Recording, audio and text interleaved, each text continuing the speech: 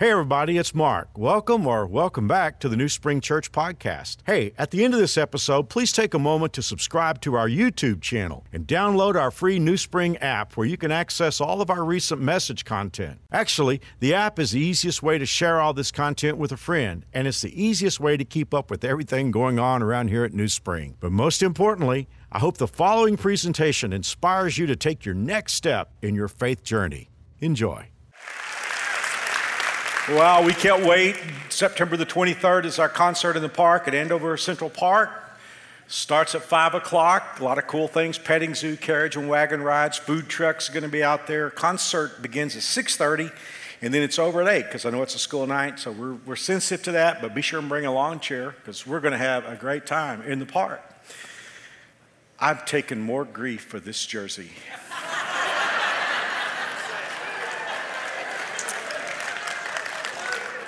This is my third Going Pro series. The first one was 2011, second was 2014, and now this one. And I've worn jerseys from all kinds of teams. I remember in 2014 wearing Troy Polamalu's jersey. And I'm a Dallas Cowboy fan. And I remember telling you guys, that's how far I'll go for a sermon series. A Pittsburgh Steelers jersey. But honestly, I've taken more grief for this Green Bay jersey. And I'm like, what did the Packers ever do to us, you know? And some of you old people out there thinking Super Bowl one. Well, I got to tell you, in this series, we're looking at high character. Joseph is our coach. I'll talk about that in just a moment. So I thought, I'm not all that in love with what some of the NFL is doing these days. So I thought, I'm going to go back in time and find some high character people. So for those of you who are young, I'm wearing the jersey of Mr. Reggie White.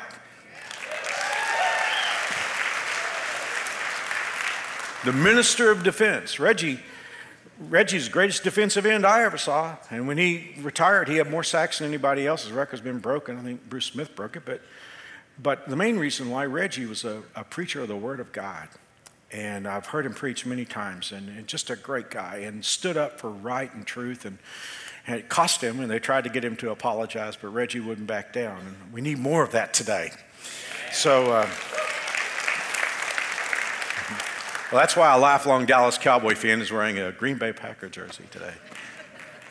I have heard from some Bears fans. So for those of you who are Bears fans, a Walter Payton jersey is coming. So just want to let you guys know that. I'm equal opportunity. For all of you who are under 40, I'm going to have to explain the language of this story. When I grew up in the 70s, that's where we developed kind of a vernacular, a language that, words like groovy and cool and all that kind of thing, because we just didn't want the old people to know what we were talking about. So one of those things, and it's kind of stood the test of time, is talking about my thing. We're doing my thing. Somebody, you ask them what you're doing, I'm just doing my thing. And of course, I came from Texas and it was doing my thing. So... But your thing was what you were about. I mean, it's what you did. So hopefully this makes sense. Well, I graduated from college in 1978 and went immediately as a 22-year-old to be pastor of a church in Houston. It was an inner city church. And I loved, outside of New Spring, I loved ministering in this church. It was at that time the biggest church I'd ever been part of. But it was kind of an interesting thing because the pastor was having some emotional and mental trouble. And he and I were the only two people on staff, and he would just disappear for weeks. Didn't know how long he was going to be gone. And he left me in charge. So I preached every sermon, led every song, wrote all the educational material, led the teachers, did every wedding, did every funeral. So I guess we owe him a great debt because I learned a whole lot about pastoring in that time. But one of the responsibilities that I had was a college ministry. And there were about 40 college students in this college ministry, and they were almost all students at the University of Houston. Now, in those days, my days were filled up with walking the streets of the inner city of Houston, and my nights as well, and just sharing Jesus with people that I met. I would sometimes knock on 100 doors in a mobile home park. We have a lot of those in that part of Houston, or I would just walk the streets. I'd park my car and just walk and go from house to house and talk to people about Jesus. And a lot of great things happened. I remember in those days, the members of the church would tell me, I started to say they would call me pastor, but it was Texas, so they called me Brother Hoover. They would say to me, please don't go by yourself at night because it's very dangerous. But I did. And there were so many stories. Actually, I was never afraid of people. I was afraid of dogs. I got bitten more than once. But I would walk the streets of Houston and I would meet people and I would share the gospel and I watched God do extraordinary things. I watched drug dealers accept Christ. I remember one time I knocked on the door of a house and this pasty-faced young man walked out with needle marks all up and down his arm. And I started telling him about Jesus, and I was telling him that Jesus could forgive him and change his life. And he said to me, he could never do that for me. And I said, why? He said, because I killed a man right where you're standing. And I said, well, I'll move then. And he said, no, it was a drug deal gone bad. A few minutes later, I held his hand as he accepted Christ as his Savior. The next week, I baptized him. So when I ministered to this college ministry, I would tell them some of the stories that God had done that week. And it was so amazing that I was leading this ministry because I'm 22 and those guys are not much younger than me, if younger. But I remember spring break, 1979, 4 of the guys in my college ministry approached me at the end of a Sunday service and they said, Pastor or Brother Hoover, we've been talking about this and here's what we've decided. We've drawn straws and each one of us are going to go with you one day. That's pretty cool when you think about college students on their spring break drawing straws to see who can go with their pastor to talk to people. So I did, and one of the cool things, this is just FYI, all 4 of those guys at the end of that week determined they were leaving the University of Houston going into ministry, and they all transferred to ministry colleges and did go into ministry. But it was the last day that week that I was going out, and a young man named David was with me. And you have to understand, when you talk to hundreds of people about Christ, you start with getting to know them, and hopefully you can get into a discussion about the gospel. So I hate to admit this, but I had kind of a template because, I had to think about, okay, going from house to house to house, there had to be sort of a template or a model for the conversation. And oftentimes I would open up with introducing myself and introducing the person that was with me, and I would try to say something nice. I'd try to find something positive to pick out about their house and have a little small talk there for a few moments. And then I had to put in the clutch and shift gears and go into a very serious conversation. But I always wanted to know the name so that I could call them by their first name. So I would say the same thing every time. I'd be small talk. By the way, what's your name?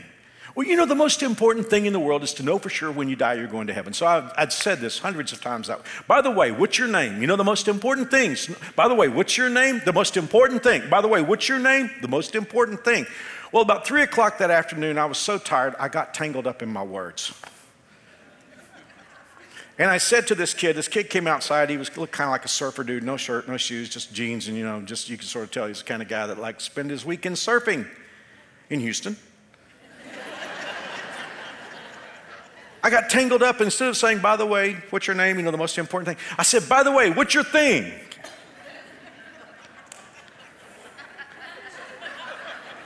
He said, well, I like to go to the beach.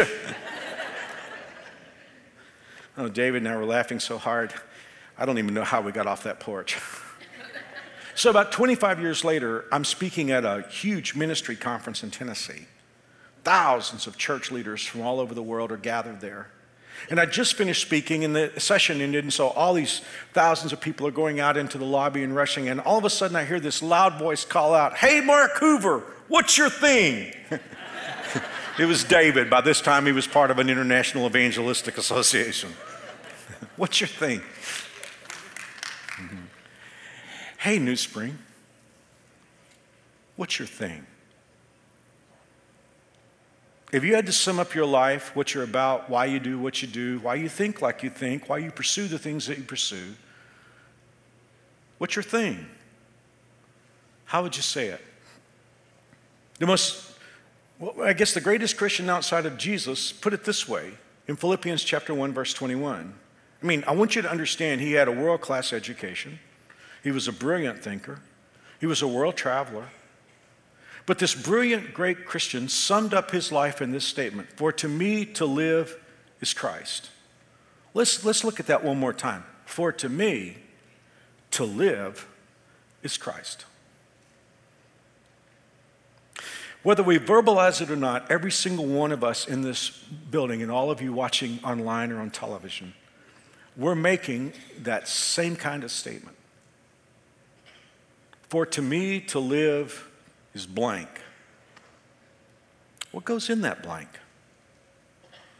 I mean, we all know people that if they were to be honest, it would be, for to me to live is money.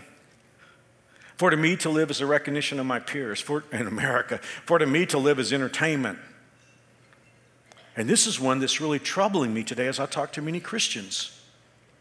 For to me to live is my particular politics. I mean, it's like their politics are on the front burner. Jesus is in the caboose. If you listen to them talk very long, you'll understand what drives them is their particular politics. For to me to live, I used to counsel back in the day, and I remember that there were those who would say, for to me to live is sex. I mean, the thing about it is, all of us are putting something in that blank, and you don't need to tell me, I wouldn't know what to do with it anyway, but you do need to determine whatever it is that's in your blank. For to me to living is blank. It's your thing. It's what you're about. It's why you do what you do. It's why you pursue what you pursue. Well, if you were here last week, you heard me bring a message, and really this message is sort of a piggyback onto the message that I brought last week. Last week I shared with you from the life of Joseph, your heartbreaks may be your breakthroughs. And that was a great message for all of us to hear, including myself, and many of you responded to it. But you know, there are some of you out there who are really good Bible students, and all that message you were waiting for me to use a particular verse. Because I was talking about how that even the things that we go through in life that are difficult, we need those things. We saw that in Joseph's life. We talked about it in our life. And some of you are Bible students out there, and you're like, I'm waiting for Mark to use Romans 8:28. Because Romans 8:28 is the quintessential, your heartbreaks may be your breakthrough verse. I love the NIV translation the best. It says, and we know, and then you have three phrases. In all things, God works for good. Doesn't say all things are good. Some things are heartbreaks. But that's how your heartbreaks become your breakthroughs. In all things, God works for good. But as I said, today's message takes us a little further than last week's, because for many Christians, when they read Romans 8:28, they put a period at the end of what we just read. And the idea is no matter how you live your life, in all things, God works for good. But we need to be academically honest with ourselves and recognize that the verse doesn't stop there. The whole verse goes like this. And we know in all things, God works for good of those who love him. And then this line, and those who are called according to his purpose. All week long, I've tried to find some sort of catchy title for this message, and I realize I can't come up with better language in the Bible. So we're calling today's talk, Called According to his Purpose. In other words, this message is a summons for our life, our thing, to be God's plan for our life. It is a summons to Paul's purpose statement, for to me to live is Christ. Our series is Going Pro, Coached Up. Going Pro, it's because we're looking at verses from Proverbs, as we will today. Coached Up, because we're looking at the Old Testament life of Joseph, who's just like runs the table, and he's a great person, and so we're learning from him. We're gleaning life lessons from Joseph. And if there was a person in the Old Testament, and there were several, but if there was a person in the Old Testament who lived his life according to God's vision, God's purpose for his life, you got to put Joseph probably close to the top of the list. In order to understand him, and I've challenged you to read the chapters about Joseph, they're Genesis 37 through 50. That's 13 chapters because 38 is not about Joseph. But just read his story, and the thing that you're going to discover is that Joseph lives his life according to God's purpose, and it all goes back to a decision that he made when he was a kid. Hey, at New Spring, all you have to do is walk around this campus and you know that kids ministry is job one, because we believe kids make we believe kids make very important decisions, and we don't just mail in kids ministry at New Spring Church because of that. And Joseph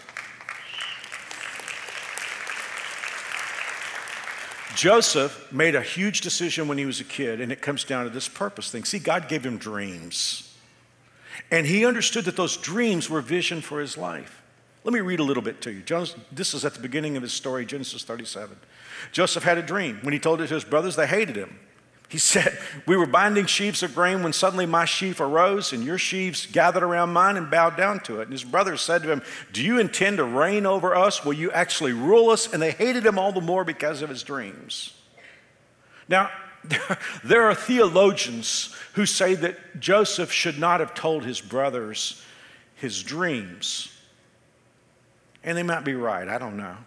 I mean, if he'd been a little older, a little more mature, if he'd understood how the world works a little better, he might not have told him his dreams. But there are two things that should be noticed by us. First of all, he didn't give himself those dreams. And secondly, they came true. God gave him those dreams. Now, one of the privileges that I have is not only talking to Christian leaders, I also have privilege from time to time talking to leaders in the corporate world. And so I'm going to get into an area for just a few moments where I can talk to leaders. And I know many of you are very successful leaders. We have a lot of leaders at New Spring, and life has just summoned you to manage or lead. I want to talk to us for just a moment. Because, see, Joseph was summoned to lead. That was God's dream for him. When God said to him, this is what's going to happen, Joseph understood that God was calling him to lead. Here's the beautiful thing that all great leaders understand. Joseph understood that God's dreams for his life, he saw that in terms of responsibility to be a blessing. Now, for all of you who are great leaders, and that's how you live your life, and you understand that even though a lot of people work for you, if I talk to you very long, you would say, I serve all those people who work for me. I work for them. That's what all great leaders understand. And here's the thing. See, the Josephs of this world will never understand the older brothers, and the older brothers of the world will never understand the Josephs of the world. When Joseph said, hey, I had this dream, what he was saying to them is, you know what, someday I'm going to have the responsibility for taking care of you, and I'm going to take care of you. The Josephs of the world always see leadership in terms of responsibility. You know, people are always wanting Joseph to run things. His dad has him run the family business. He gets sold as a slave, and Potiphar, who buys him, ultimately wants him to run the whole operation. He goes to jail on a trumped-up sexual assault charge, and he's wearing an orange jumpsuit, but then the warden of the jail wants him to run the jail, and he comes out of jail, and the most powerful man in the world wants him to run the world. So people are always wanting Joseph to run things, but he never hears that in terms of, yippee, I'm in charge. He hears it in terms of, okay, now I have the responsibility. See, all of you great leaders know that. But here's the thing. I could be talking to someone. I don't think you would be at New Spring, but you might be watching this service and you just say, well, Mark, I'm kind of a rebellious person. I resent leadership. I'm going to tell you something. Unless you change that, you're going absolutely nowhere. Because, see, the problem is you don't even understand leadership. You're looking at leadership in terms of privilege. You don't understand that leadership means that you serve the people who work with you. I got a beautiful illustration of this a long time ago. I preached a lot at a church in Fairfax, Virginia in the early 90s. And I remember I preached on a Sunday there at this church, and the pastor said to me, is it okay with you if we invite a couple to have dinner with us tonight? And I should tell you that the church was basically in the shadow of the Pentagon, and there were a lot of military brass, Pentagon brass in this church. Well, the couple I met that night were Ron and Linda Henderson. He'd been a colonel, but he'd just been pinned with his first star. And the pastor said to me, he's got a new assignment. His new assignment, he's going to be the commander of McConnell Air Force Base. And Ron and Linda moved out here. They were part of our church for a couple of years, and we became really, really close friends. It wasn't long before he was brought back to the Pentagon, and I was there, I think it was in 1996, and I'm thinking it had to do with the Kosovo situation. But anyway, I was doing a conference for this church, and Ron and Linda had asked me if I would come and have dinner with them before one of the services. And I remember he told me the story of how he got a sort of whiplash assignment. It was like he had half a day to prepare. He said, I was told to get ready to go to Europe, and I would have to go that evening. And he was there for several months, and he said, I could only call Linda one time a week, and it was for 30 minutes. And I'm sure at that point my mouth is open because he's been pinned by now with his second star. And Ron read my mind. I mean, he understood that I was wondering, how can a major general be told to do all those things and be, frankly, jerked around like that? And Ron, as I said, he preempted me because he said, I had more control over my career when I was a second lieutenant than I do now as a major general. And then he added, there are a lot of second lieutenants there aren't many major generals. See, that's how life works. All of you leaders that are great leaders, you know that. But for some who are a little bit resistant to leadership and you don't like leaders, and oftentimes I do understand that leaders mismanage and do things that are wrong, but I want to tell you something. The thing about it is, if you're summoned into leadership, you understand now that you have the responsibility to take care of people. If you're a Christian leader, you understand that you've been summoned into a place of management or leadership to be a blessing to the people, not to lord it over them. And Joseph gets that. You say, Mark, how do you know that? Okay, I'm going to just take you through a few verses out of the book of Genesis to prove to you that every assignment Joseph gets, it's all about serving others. Okay, let's look at in Genesis 37. At this point, he's still working for his dad. This is before his brothers sell him. Jacob said to Joseph, your brothers are pasturing the sheep at Shechem. Get ready, and I will send you to them. Look at Joseph's response. I'm ready to go. I was reading what a Hebrew scholar said. He said literally what that means, sir, I am at your service. Well, he's sold as a slave. He winds up in Potiphar's house. He winds up managing all of Potiphar's estate. I talked about this last week. Potiphar's wife tries to seduce him. Look at this. He wouldn't do it. He said to his master's wife, look, with me here, my master doesn't give a second thought to anything that goes on here. He's put me in charge of everything he owns. He treats me as an equal. The only thing he hasn't turned over to me is you. You're his wife. Now look at this. How could I violate his trust? Joseph's like, I'm here to take care of Potiphar. And I can't do this awful thing. Well, now Joseph is arrested in this trumped up sexual assault case. The warden put Joseph in charge of the other prisoners and over everything that happened in the prison. The warden had no more worries because Joseph took care of everything. Now look at this one, because this one's really amazing. This is after Joseph is running the world. And he's brought his brothers, the guys who sold him into slavery, he's brought them there and he's given them all condos, swimming pools, and BMWs. Just grant me a little anachronism there. And so Joseph is explaining, look at this. He said, don't be angry with yourselves for selling me to this place. It was God who sent me here ahead of you to preserve your lives. Remember, I told you that when Joseph shared his dream, he was like saying, guys, someday I'm going to take care of you. His brothers were thinking, wow, he thinks he's hot stuff. And Joseph was like, someday I'm going to take care of you guys. And look at, you see it here. He said this famine is going to last for 5 more years. There'll be neither planting or harvesting. God has sent me ahead of you to keep you and your families alive and to preserve many survivors. So Joseph saw his life as his calling, and in his particular case, like some of you, he'd been called to lead and manage. And his purpose statement was this: for to me to live is God's purpose for my life. And that leads me to a second thought. If you live your life according to God's purpose, the people around you probably will not understand you. Remember, Joseph was like, I'm going to take care of you someday. All they heard was, this kid thinks he's privileged. They hated him and sold him. It's why Potiphar's wife lied on him, and he went to jail for 10 years. And I'm not trying to be negative today, but if you decide you're going to live your life according to God's purpose, for one thing, you'll have spiritual warfare because Satan will come against you. Your motives will be questioned, and your actions will be misinterpreted. I just talked to some of you who try to live your life according to God's purpose, and you try to make sense of how sometimes people misunderstand your intentions. Well, you could be saying, well, Mark, you're not a very good salesman. I mean, if you're trying to get me here to live my life according to God's purpose, you're not doing very well. Why would I ever choose this kind of life? It should be pointed out, it's not for wimps. Have you ever looked at the recruiting slogans for Marines? I mean, the Marines are looking for a few good men, the few, the proud, the Marines. If you go back a little further, we don't promise you a rose garden. And even a little further still, if everybody could get into the Marines, it wouldn't be the Marines.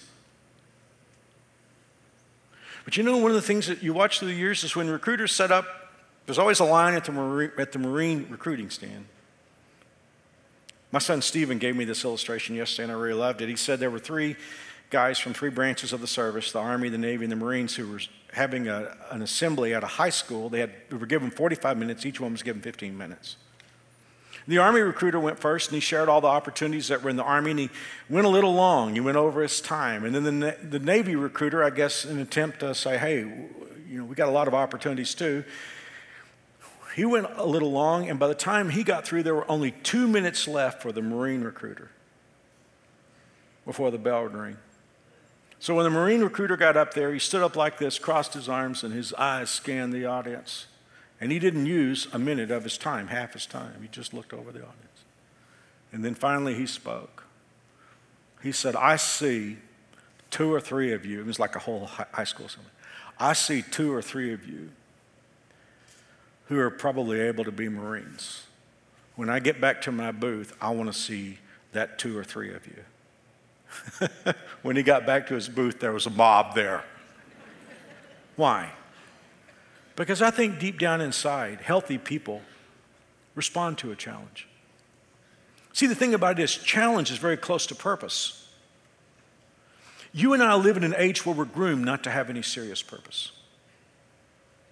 I mean, I hear stories of guys who are 25 and 30 years old for hours playing video games. You realize, guys, if you're doing that, that's the same thing that a pacifier is to a baby. See, a pacifier, the baby,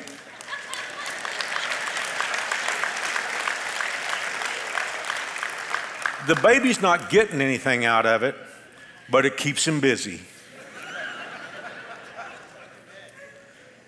But I mean, that's just one example. There are all kinds of examples. I mean, we could talk about social media. Our culture is grooming us not to have any purpose. And you know what?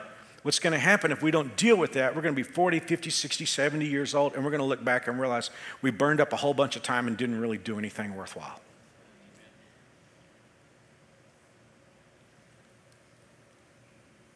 So today, I would just say, yeah, it is a challenge to have Christ as your purpose, and it's uphill, but there's a second reason why I would encourage you to say, for to me to live is God's will for my life, and that is because there is an enormous promise attached to it. We saw it a few minutes ago, and we know in all things, God works for good to those who love him, who have been called according to his purpose. If you show up at the recruiting booth and Jesus is there at the booth and you're saying, Jesus, whatever I do in my life, I'm going to exist for your purpose. Well, then all of a sudden you got a guarantee that whatever happens in your life, God is going to work. And he is working in all the events. Even if the events are not good, he's going to work it for good.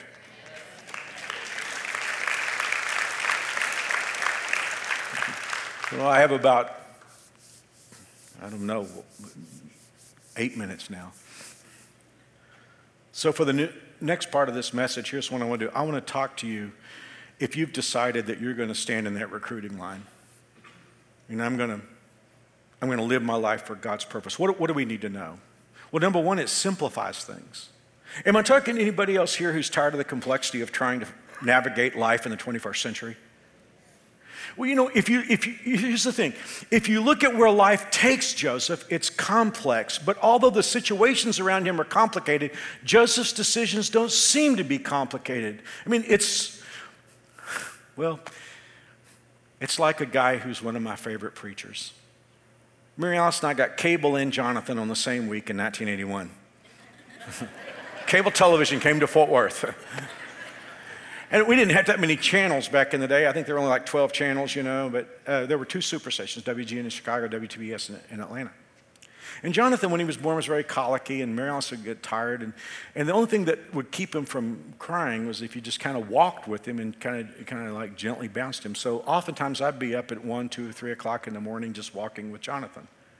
So turn on cable television. I had on WTBS, and I had a real bias against television preachers back in those days. I thought most of them were after money, and a lot of them were just kind of like showboating and stuff. But all of a sudden, I watched this preacher, this tall, skinny preacher, and he preached a fantastic message. And I remember the next morning, I told Mary Alice, you will not believe this television preacher I saw in the middle of the night on WTBS. And I have watched him for the last 40 years. And although he's elderly now, he's always been a blessing to my life. His name is Charles Stanley. Charles's motto for life is such a Joseph motto. I don't know how many times I've heard Charles say this. Obey God and leave the consequences to him. That simplifies life. And you know, what's beautiful about this is Joseph wound up exactly where his dreams told him he was going to go. Joseph knew his dreams were leadership and management, and he winds up exactly where his dreams told him he was going to go. In other words, what God promised him, God delivered on, but Joseph doesn't seem to be worried about making it happen. Joseph simplifies life. Whether he's running his dad's business, whether he's running Potiphar's business, whether he's in jail as a prisoner running the prison, or if he's running the world, it's the same thing. No matter what he does, he just stays aligned with God's will and he takes care of what's in front of him. He controls what he can control. And I'll talk about this maybe at a later message, but you know, I've talked to so many people who will say, well, right now I've got a D- job, but if I ever get an A job, I'm going to bring my A game. But I've got a D- job, so I'm going to bring a D- effort. That doesn't work in life. Joseph brought his A game. Didn't matter if he was in jail pushing a broom running the prison or if he's running the world, he always brings his A game. It's very simple. You just do God's will and you take care of what's in front of you. Here's the second thing that you need to know, and this is huge. If you're doing the right thing, it simplifies life, and you don't have to make sense of the individual pieces of your life. You know, I've talked to so many people through the years as a pastor, and they would tell me about events that happened in their life, and they'll say, do you think God was saying this to me? You think God, this is the reason why this happened? And so many times I don't know the answer. Hey, guys, we're going to go pro for a few moments, so we're going to look at Proverbs. I want to show you this progression of verses. Proverbs 16:9. We can make our plans, but the Lord determines our steps. Okay, let's start there. Let's move up. Proverbs 19:21. You can make many plans, but the Lord's purpose will prevail. And now this one, Proverbs 20:24. The Lord directs our steps, so why try to understand everything along the way? I mean, here's the thing. If you're Joseph and you're trying to make sense of why you're in jail, you don't have any answer for that. But when he's running the world, he understands how it fits. And so many times what we try to do, we try to understand the individual events in our lives, and we're like, I don't understand how I don't know how a loving God can be part of this. I was working on the message, and I happened to be driving Mary Alice through Starbucks yesterday, and I love blueberry muffins. I didn't order one, I don't need them, but I thought about it. You know what the Bible is telling us here? You don't try to understand the individual ingredients when God is working on the recipe.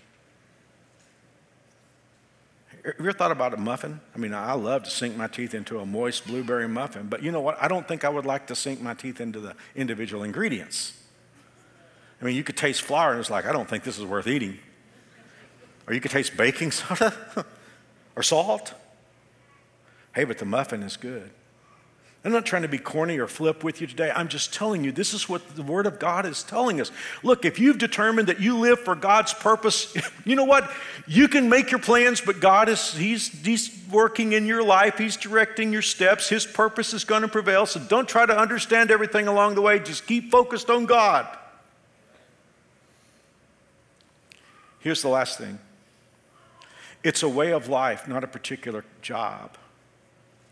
You know, there's a myth in church, I don't think in New Spring, but especially in the traditional church, there's a myth in church that goes something like this. If you're called into ministry, it's because you're a preacher or a pastor or a missionary or, you know, youth leader or something like that. I remember I was 16 years old when God called me to preach, and I heard people talk about me, and they would say, Mark has been called to preach. That's true. I would hear them say, when I started pastoring at 20, they would say, Mark has been called to pastor. That's true.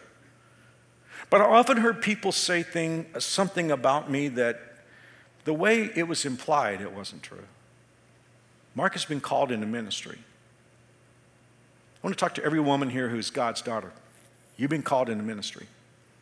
To every son of God here, you've been called into ministry. You say, but Mark, I'm a teacher. Hey, that's where God has called you to be the hands and feet of Jesus. That's your calling. You've been called to be in God's ministry as a teacher, you say, well, Mark, I have all these restrictions on me, things I can say and things I can't say. I understand that, but nobody can stop you from being the hands and feet of Jesus. You say, Mark, I'm a small business owner, but you've been called to put Jesus first in that. You say, Mark, I'm lead partner of a law firm. Okay, then God has called you there to be Jesus in that place. I don't mean Jesus in the sense of saving people, but just Jesus in the sense of being his hands and feet in that place. I mean, the important thing is how you see yourself in that role. If you see yourself as your purpose being Christ, then you're in ministry. It's true whether you're a homemaker or plumber, whatever you do. You know, I've been in New Spring a long time, and of course, been in Wichita a long time.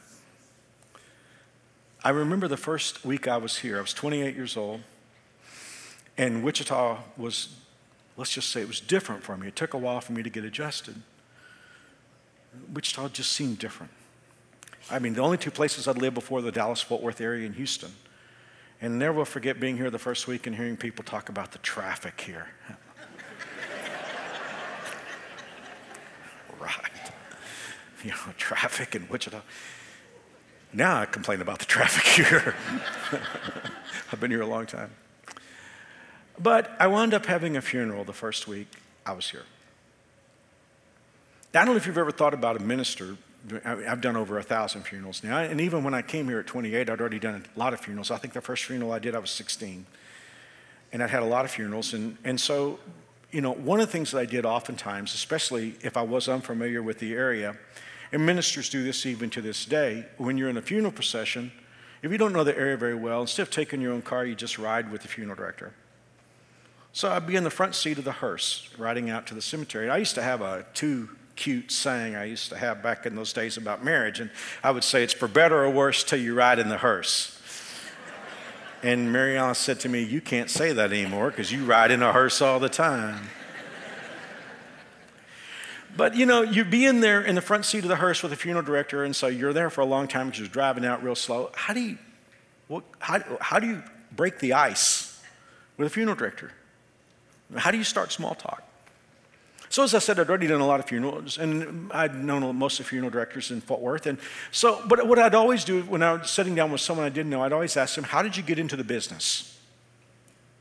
And I heard all kinds of stories. I mean, the most prevalent story was, well, it's a family business. And my favorite answer I heard from a guy in Texas before I came here, he said when he was in college, he spent a summer shoveling asphalt for a road crew. And he said, I said to myself, there's got to be a better way to make a living than this. So this is my first funeral in Wichita. And I'm riding in the hearse with a funeral director that I've only met a few minutes before. And he was Bill Cozine. And Bill's our neighbor. He and Ashley are our neighbor. They're building a new facility just right across the expressway from us. And we've been longtime friends. But I didn't know them at the time. And I don't know how many of you know Bill, but Bill can be kind of dry, you know. It's just sort of his personality. And I remember asking him, just kind of in a flip, you know, kind of too cute kind of way, how'd you get in the business? And I'll never forget, and I've told this story all over the world, as Bill turned and pointed his finger at my face, and he said, I believe God has called me into this ministry as much as you believe God has called me into your ministry. And as I said, we've been dear friends for a lot of years, and I've had 37 years to watch Bill and Ashley now and watch them live that out. See, you don't have to be a pastor or a missionary or work for a church to be in ministry. It's like what Bill said. You see where God has placed you. And whatever God's led you to do for a living financially, you see that environment and your family and every place in your life as being the ministry that God has called me into. Now, I know there are a couple of deal breakers, so hey, we always address the elephants in the room at New Spring. There are a couple of deal breakers, because here's the thing. You know, we could get to this part of the sermon, you hear they say, oh, Mark, it's very well and good, but there's a problem, there's a reason why I can never live my life according to God's purpose. Here's deal breaker number one. If I did it it would mean that I no longer control my life. And I want to control it. If I really turned my life over to God, then obviously I would not be in control of things. Fair point. But aren't you tired of trying to control your life? Aren't you tired of trying to make things work out? Aren't you exhausted? Aren't you frustrated? What if you could turn your life over to the one who wrote the codes for DNA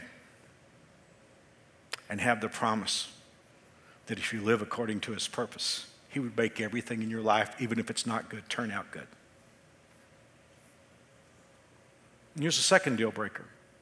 Because somebody would say, Mark, to be honest with you, I'm doing something and I know it's wrong. I know it's sin in my life, but I'm enjoying it and I don't want to give it up. And I understand that if I turn my life over to God's purpose, I couldn't tell God, yes, I'm living according to your purpose and keep in this relationship or whatever it is. Fair? But look at Joseph and answer the question, which was better? A few minutes with Potiphar's wife, or a whole life of God's blessing? Can I have 5 more minutes? Yep.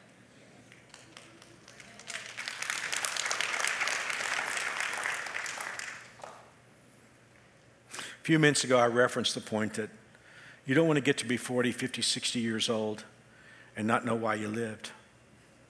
There's one more reason why it's really important to live according to God's purpose, and I'm going to tell you a story because I think it's more meaningful than just giving you the point.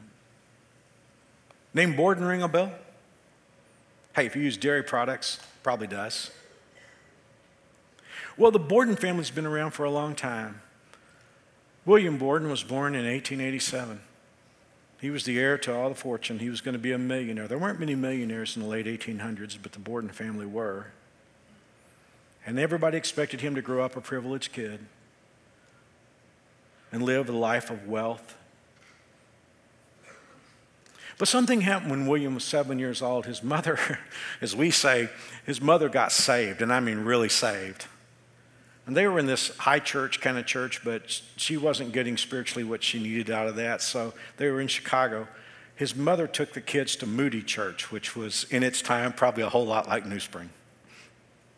And I mean, God really worked in the life of all our kids, but especially in William's life. When William was 16 years old, he graduated from high school and his family gave him a trip around the world. But instead of seeing the sights that most people see, what William saw was people groups that didn't know Jesus.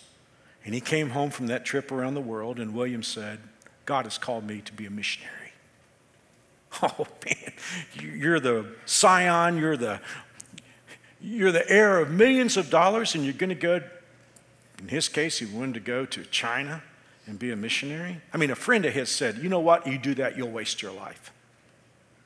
So William Borden took his Bible and opened up the back cover, and on the page there, he wrote 2 words, no reserve. We don't use that very much anymore. It means to hold something back. About the only time we look at no reserve is at auction, like on eBay. If there's no reserves, it means, it's not being held back. Whatever's bid's bid. And he wrote that in the back of his Bible, no reserve.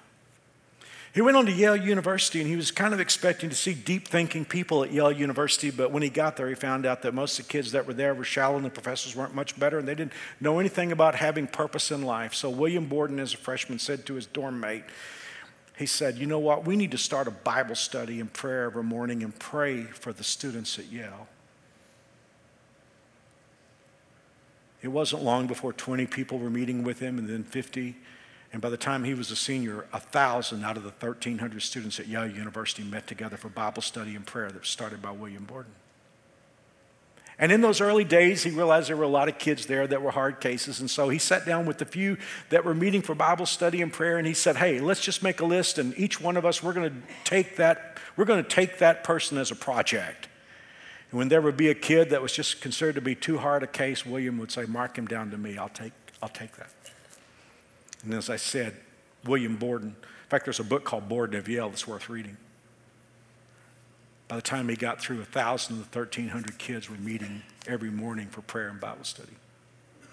When he graduated with honors from Yale University, he had so many offers because, after all, he had the Borden name. He was an extraordinary student, and there were all these offers pouring in for all kinds of money for him to take various jobs. But Borden said, nope. When I was 16 years old, I told God that I would live according to his purpose, and I said I'd be a missionary. And one more time, he opened up his Bible, the back cover, and he wrote the words, "No retreat." He graduated from Princeton Seminary, and he set out to China because he was going to be a missionary to the Muslim people of China that had really no witness. But he had to stop in Egypt first because that's where he would learn the language. And so he went to language school in Cairo, and even then, he and the other students would walk the streets of Cairo and share Christ. But unfortunately, I guess the way the world looks at it, he contracted in Egypt viral meningitis, and he never made it to China. William Borden died in Egypt. And it was in all the newspapers and all the news magazines all over the United States, the story of this wealthy young man, by this time himself a millionaire. And I mean, he had, oh goodness, I didn't even tell the other services this. He started a rescue mission in New Haven. Huge. But of course, he died, and everybody said, what a shame. And the family sent staff to Egypt to collect his belongings. And whoever collected his belongings found his Bible. And they opened the back flyleaf. And they saw where, as a 16-year-old high school student, he had written, "No reserve." And they saw when he was given all those offers as the honor graduate from Yale, where he had written, "No retreat." But he had added a third statement that was scrawled in handwriting that showed his weakness, and he'd written just a few days before his death, "No regret." For to me to live is Christ, and to die is gain. And whether you die at 20 or you die at 105, you'll be able to say, "No regret." Thanks for being here. Once again, thanks for listening. If you live in Wichita or the surrounding area, we'd love for you to engage with us in one of our weekend services. For directions, service times, and information about our incredible kids and student environments, visit us at newspring.org. One more time, newspring.org.